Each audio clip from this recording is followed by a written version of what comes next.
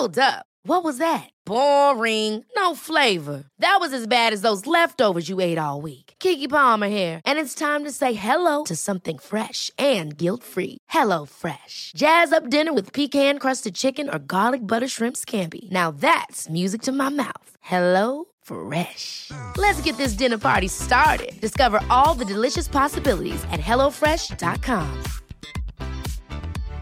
Hi, I'm Daniel, founder of Pretty Litter. Cats and cat owners deserve better than any old-fashioned litter. That's why I teamed up with scientists and veterinarians to create Pretty Litter. Its innovative crystal formula has superior odor control and weighs up to 80% less than clay litter. Pretty Litter even monitors health by changing colors to help detect early signs of potential illness. It's the world's smartest kitty litter. Go to prettylitter.com and use code ACAST for 20% off your first order and a free cat toy. Terms and conditions apply. See site for details.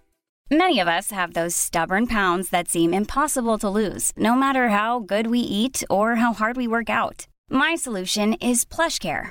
PlushCare is a leading telehealth provider with doctors who are there for you day and night to partner with you in your weight loss journey. They can prescribe FDA-approved weight loss medications like Wegovy and Zepbound for those who qualify. Plus, they accept most insurance plans. To get started, visit plushcare.com/weightloss. That's plushcare.com/weightloss. Hello listeners, this is Anusha Battersby of the Magnus Protocol, letting you know about the latest Rusty Quill original podcast on Neon Inkwell, The Pit Below Paradise. The Pit Below Paradise is a US coming-of-age tale set years in the future, in the ruins of a burnt world. Small communities struggle in the ashes, and in Paradise Village, Dorian is set to sacrifice himself for the hope of a better tomorrow. At least, that's what he thought. But when the date of prophecy is pulled into question, Dorian's whole world is turned on its side. Forced to attend college to keep up appearances, Dorian meets Will, a former gravedigger with no reason to suspect his vibrant new roommate might soon be facing death, and Ruth, a returned runaway trying to make peace with the past. As Dory only just starts to learn about herself, she is forced to choose whether she still believes everything she was told growing up, or whether she wants to place her trust in a wider, more daunting world that she's only just come to know. The Pit Below Paradise is available now on Neon Inkwell, our ongoing home for full-cast fiction podcasts, written by creators from all around the world. Just search Neon Inkwell wherever you get your podcasts. Hi everyone, Alex here. I'd just like to take a moment to thank some of our patrons. Fast or Right, Capricious Cacti, CX Lou, Stick in Hand, Marjorie Clare, Cora, Arichi, Brian Greenwald, Elita Grunde, Majestic Rhyhorn, John Williams, Sigma Bunny, Jack, Rainy Q, Charlotte Ballantyne, Kerry Kobe, Rosian White, Bennett Burns. Thank you all. We really appreciate your support. If you'd like to join them, go to www.patreon.com/rustyquill and take a look at our rewards.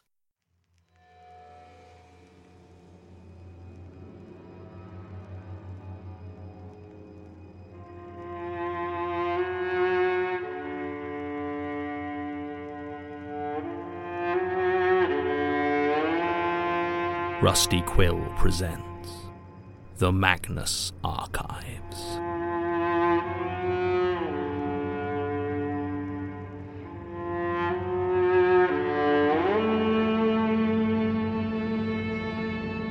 Episode 160.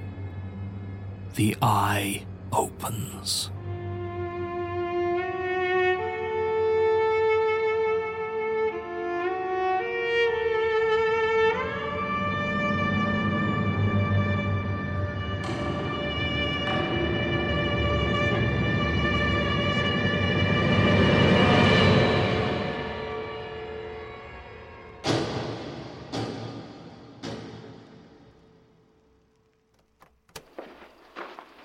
Everything alright? Just making sure it works. Still don't think we should have brought it. Oh, it's better than no warning at all. Especially if I'm trying not to, see things, you know. I guess. You're unpacked then? Oh, yes. Much as I can without any wardrobes to speak of, at least. Yeah, it's not exactly the Ritz. Well, it technically still belongs to Daisy, so I'm just glad it's not some sort of kill room. Or it is, and she just cleaned it up really well. Yes. Are we safe here? Safe as anywhere else. If Elias wanted to find us, I imagine he could, but I doubt the police will be able to. If nothing else, I'm hoping there'd be some jurisdiction complications in Scotland or something. Somehow I don't think Daisy will be worried about jurisdictions. I don't think she'd come here. Doesn't look like this place has been used for years. And if she does? Well, at least we'll know where she is. Besides, I'm more worried about the other hunters, or the Sasha thing. Last I heard, they still hadn't found any bodies. A lot of destruction, a lot of blood, but that's it. You think they're still out there? Hopefully a long way out there. But I think we're okay. Not much in the way of food, is there? Oh, no, not yet. I was actually going to head down into the village to go pick something up. Maybe give Basira a call to check in, because Daisy apparently couldn't pick a safe house with a signal. I think that's rather the point. Anyway, don't tell me the phone box down there doesn't appeal to your retro aesthetic. It might. Maybe. You'll be okay here? I'll be fine.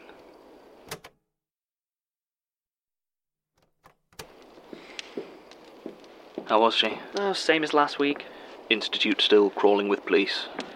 I mean, they've finished all the interviews. Apparently they're calling it a terror attack. Doesn't surprise me. Appropriate, in a way. Does she know who they're looking to blame? They're not really talking to her about it.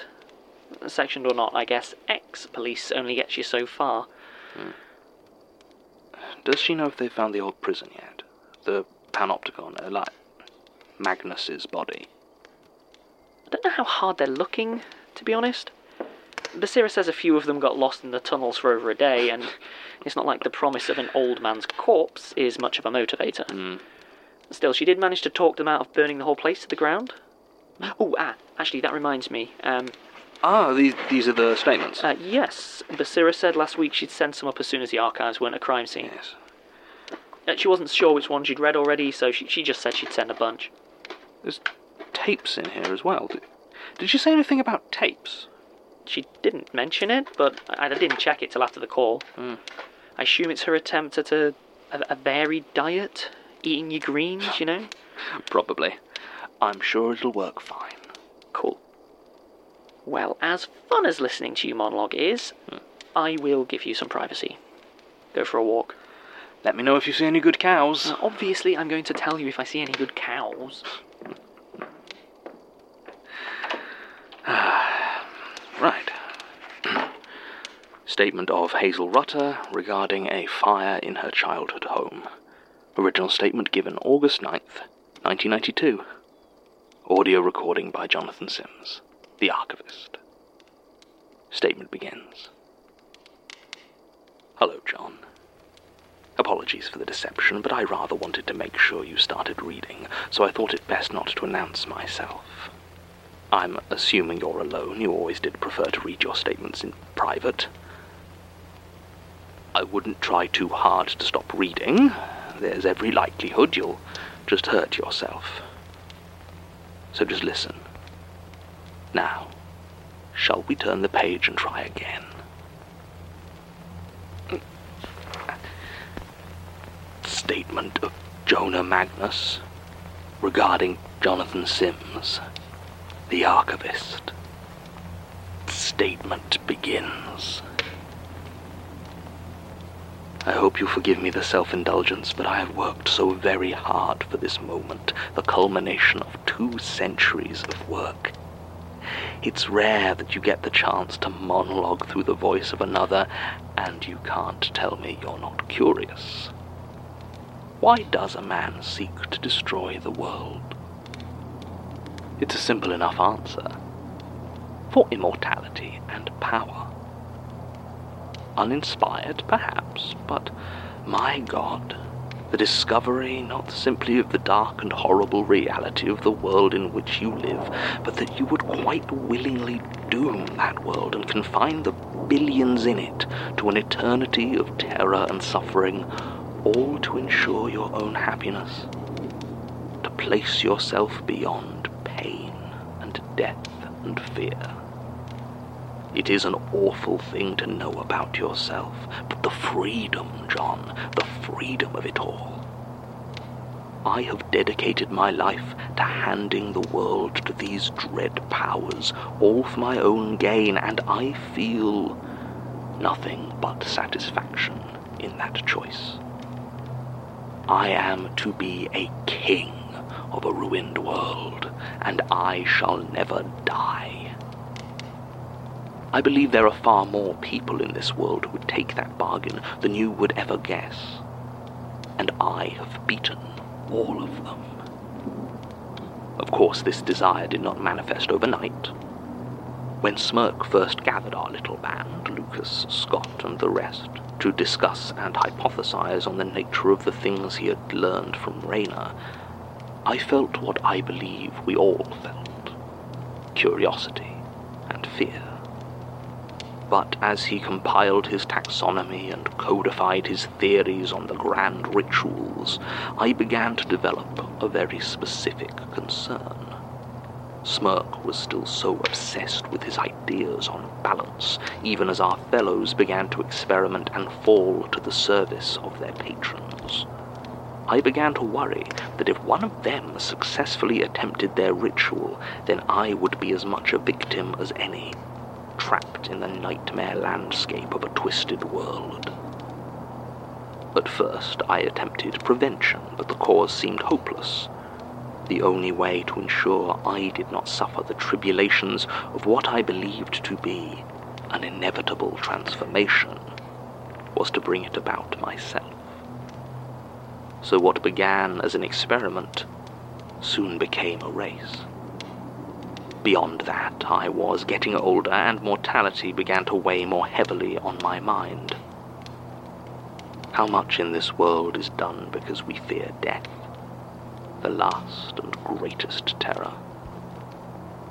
I convinced Smirk to work on Milbank, leading him to design it as a temple to all the fears in equilibrium, such that my own modifications to the design of the Panopticon went unremarked.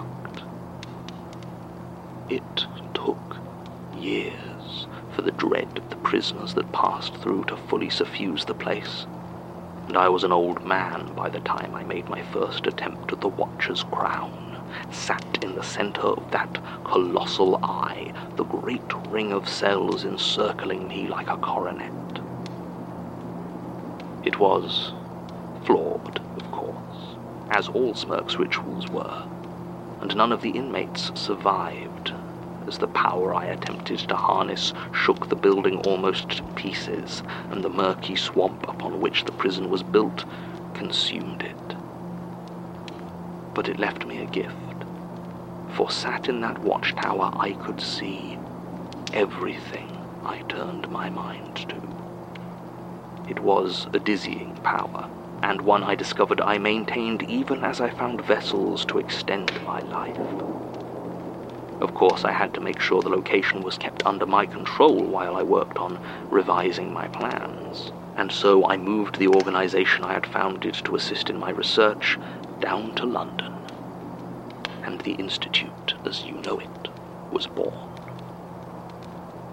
I'll not bore you with details of my bodies and failures through those intervening years. Suffice to say, I kept busy, both planning my own next attempts and doing my best to stymie those others who tried versions of their own.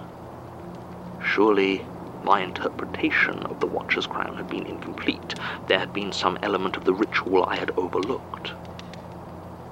It was not until I met Gertrude Robinson that things began to really come into focus. You see, the role of archivist has been part of the Beholding for as far back as my research can go. This isn't uncommon for the powers. Most of the beliefs around them are guesswork and fallible human interpretation, but there are certain through lines and consistencies that can be spotted regardless of the trappings. But Gertrude was unlike any other archivist. She simply did not care about collecting experiences or compiling the fears of others. She was driven to stop those who served the powers. More than once I thought she must secretly be of the hunt, but there was never that sick joy in her, that thrill of predator and prey. She had simply decided that this was her position in life, and went about it with a practicality that even I found disconcerting at times. I once asked her what drove her, what had started her down that path. She told me the desolation had killed her cat. I don't know if she was joking, and, to be honest, I could never bring myself to look into her mind and find out for sure. In any case, Gertrude's ruthless efficiency in derailing and collapsing rituals threw into stark relief a question that had been bothering me for almost 150 years. In the whole span of humanity, why had nobody ever succeeded? Perhaps there were a long line of Gertrude Robinsons throughout history, but I found that hard to credit. Could it be, then, that there was something in the very concept of the rituals that meant they couldn't succeed? She was clearly having similar thoughts in that last year, all of which culminated with the People's Church. When I saw that she was making no preparations whatsoever to stop it, I realized she was putting into practice a theory, and one she couldn't afford to be wrong. She was going to wait and see if the unopposed ritual succeeded, or if it collapsed under its own strain as mine had all those years ago. Knowing Gertrude, I'm sure she had a backup plan if she had miscalculated, but she had not. The ritual failed, and all at once I realized what needed to be done.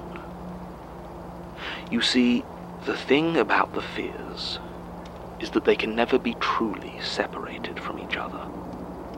When does the fear of sudden violence transition into the panic of hunted prey? When does the mask of the stranger become the deception of the spiral? Even those that seem to exist in direct opposition rely on each other for their definition as much as up relies on down. To try and create a world with only the buried makes as much sense as trying to conceive a world with only down. Every ritual tied itself so closely to a single power as to render itself impossible. They could bring their patron close, but could not sever it from the others, and eventually it would be violently pulled back to the place next to reality where they dwell. The solution then is simple. A new ritual must be devised that will bring through all the powers at once. All 14, as I had hoped I could complete it before any new powers such as extinction were able to fully emerge. All under the Eye's auspices, of course. We mustn't forget our roots. And there was only one being that could possibly serve as a linchpin for this new ritual. The Archivist, a position that had so recently become vacant thanks to Gertrude's ill-timed retirement plans. Because the thing about the Archivist is that, well, it's a bit of a misnomer. It might perhaps be better named the Archive. Because you do not administer and preserve the records of fear, John. You are a record of fear, both in mind as you walk the shuddering dread of each statement, and in body as the powers each leave their mark upon you. You are a living chronicle of terror. Perhaps then, if I could find an archivist and have each power mark them, have them confront each one, and each in turn instill in them a powerful and acute fear for their life, they could be turned into a conduit for the coming of this nightmare kingdom. Do you see where I'm going, John? It does tickle me that in this world of would-be occult dynasties and ageless monsters, the chosen one is simply that. Someone I chose. It's not in your blood, or your soul, or your destiny. It's just in your own rotten luck. I'll admit my options were somewhat limited, but my God, when you came to me already marked by the web, I knew it had to be you. I even held out some small hope you had been sent by the spider as a sort of implicit blessing on my whole project, and do you know what? I think it was. Of course, I had to bide my time, get a measure of you before I began to push, learn how you worked. So I decided I would wait until something came for you, and see how you reacted. Attacks upon the archives were not uncommon during Gertrude's tenure, and while she was always prepared, I made sure you would not be. I reasoned if you couldn't survive a single encounter, you were unlikely to make it through all 14.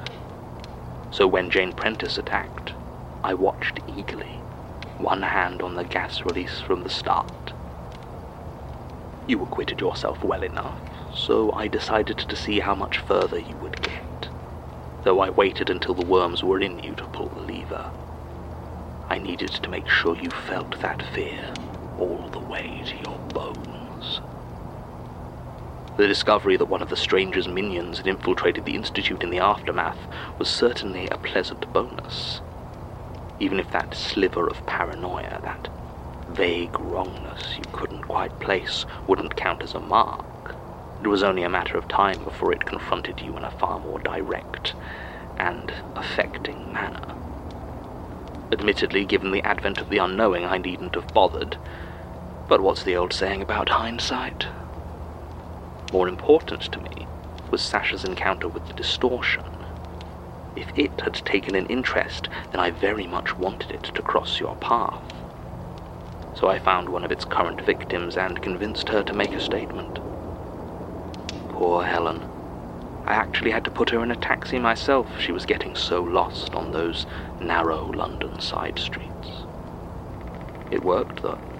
Between the stabbing and at least 2 desperate flights into its door, you're marked very deep by the spiral. Jürgen Leitner was a surprise, of course, and I was forced to improvise. I had no idea how much Gertrude would have told him, and he could very easily have derailed everything if you learned too much too fast. I justified it to myself, saying I was going to have to send you out into the world anyway if you were going to encounter more of the powers. But I can't honestly pretend it wasn't a rather rash move. Still, I'd requested Detective Tonner be assigned to the case when they found Gertrude's body in the hope that having a hunter in the mix would eventually lead to a confrontation, and setting you up as a killer certainly hastened that. Then it was just a matter of feeding you statements to lead you to a few avatars I thought were likely to harm you, but probably would stop short of actually killing you. Jude served her purpose exactly as I had hoped, as did our dearly departed Mr. Crew, marking you for the desolation and the vast. Honestly, I had nothing to do with Melanie and her slaughter adventure, but when I saw the situation, I made sure to trap her here. So whenever her rage bubbled over, you were right there, a ready target. I didn't foresee the mark coming from surgery gone wrong, but it was a very pleasant surprise. The unknowing was a distraction, but not an unwelcome one. For this to work, you needed more than just the marks. You needed power. And that was something the unknowing served to test, though it posed no actual danger in the grand scheme of things. And it did serve another purpose, of course. It inadvertently pushed you to confront death, a mark I had been very worried about trying to orchestrate. If I tried too early, you'd just die.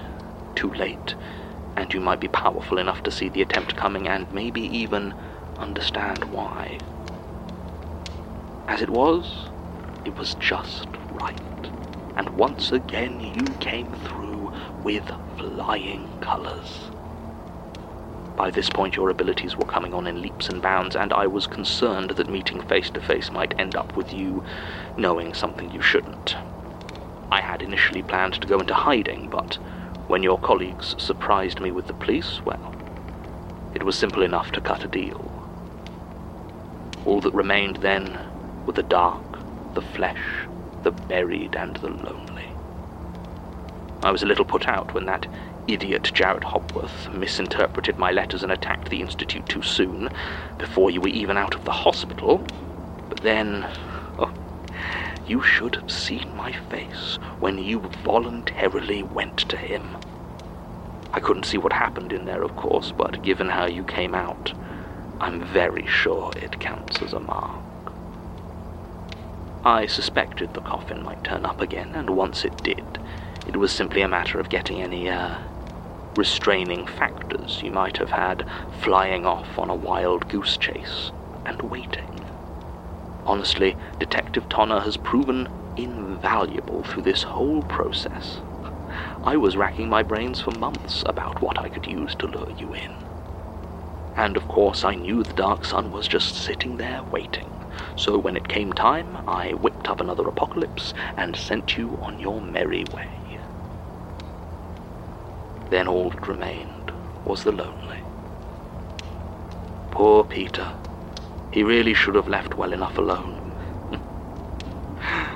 Or just done what I asked in the first place. Ah, well.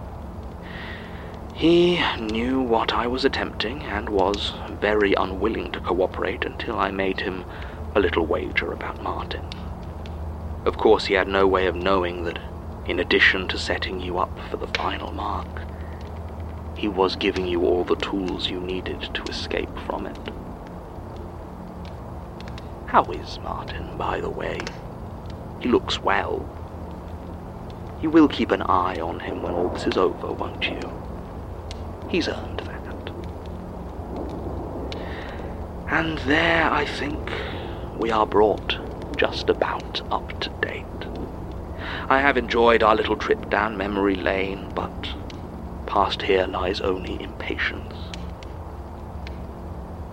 You are prepared. You are ready. You are marked. The power of the ceaseless watcher flows through you, and the time of our victory is here. Don't worry, John. You'll get used to it here, in the world that we have made. Now, repeat after me. You who watch and know and understand none. You who listen and hear and will not comprehend. You who wait and drink in all that is not yours by right. Come to us in your wholeness. Come to us in your perfection. Bring all that is fear, and all that is terror, and all that is the awful dread that crawls and chokes and blinds and falls and twists and leaves and hides and weaves and burns and hunts and rips and bleeds and dies. Come to us. I open the door!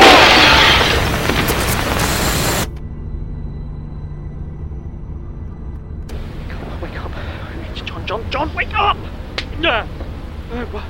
Martin? John! What? Oh, God. What happened? I don't know. Everything... It's all gone wrong. Help me out.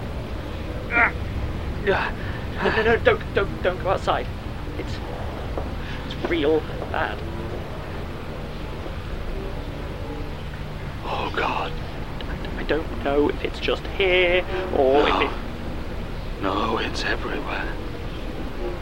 They're all here now. I can feel all of it. John, I'm scared. The whole world is afraid, Martin. Because of me. And the Watcher drinks it all in. John? Look at the sky, Martin. Look at the sky. It's looking back.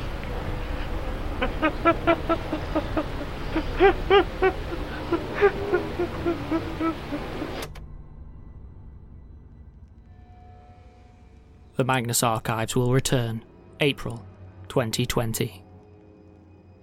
The Magnus Archives is a podcast distributed by Rusty Quill and licensed under a Creative Commons Attribution Non-Commercial Share-alike 4.0 international license.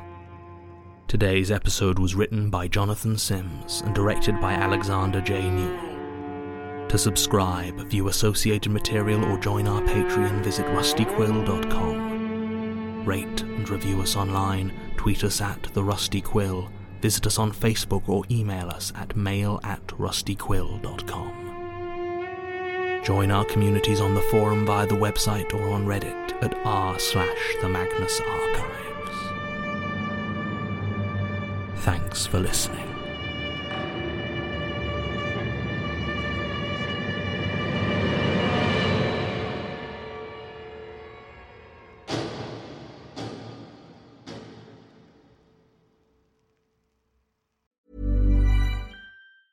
Hi, I'm Daniel, founder of Pretty Litter. Did you know cats tend to hide symptoms of sickness and pain? I learned this the hard way after losing my cat, Gingy. So I created Pretty Litter, a health monitoring litter that helps detect early signs of illness by changing colors, saving you money and potentially your cat's life. Pretty Litter is veterinarian developed, and it's the easiest way to keep tabs on your fur baby's health right at home. Go to prettylitter.com and use code ACAST for 20% off your first order and a free cat toy. Terms and conditions apply. See site for details. Ever catch yourself eating the same flavorless dinner 3 days in a row? Dreaming of something better? Well, HelloFresh is your guilt-free dream come true, baby. It's me, Keke Palmer. Let's wake up those taste buds with hot, juicy pecan-crusted chicken or garlic butter shrimp scampi. Hello Fresh. Stop dreaming of all the delicious possibilities and dig in at HelloFresh.com. Let's get this dinner party started. Hi everyone, it's Helen here, the voice of Azu, Enola and Laverne. Today, I'm here to tell you about Woe Begone, a podcast launched on the RQ network. Woe Begone is a weekly horror sci-fi audio drama series about the nature of power and the implications of linear time. Woe Begone follows Mike Walters, who discovers a mysterious and violent online game. What begins as an exploration of an alternate reality game with real-life consequences quickly becomes a search for the technology that makes the game possible. Each episode has a unique soundtrack composed by creator and writer Dylan Griggs. Listen to Woe Begone, spelled Woe.Begone, wherever you listen to podcasts. Or check out woebegonepod.com for episodes and transcripts. Have fun, and see you later.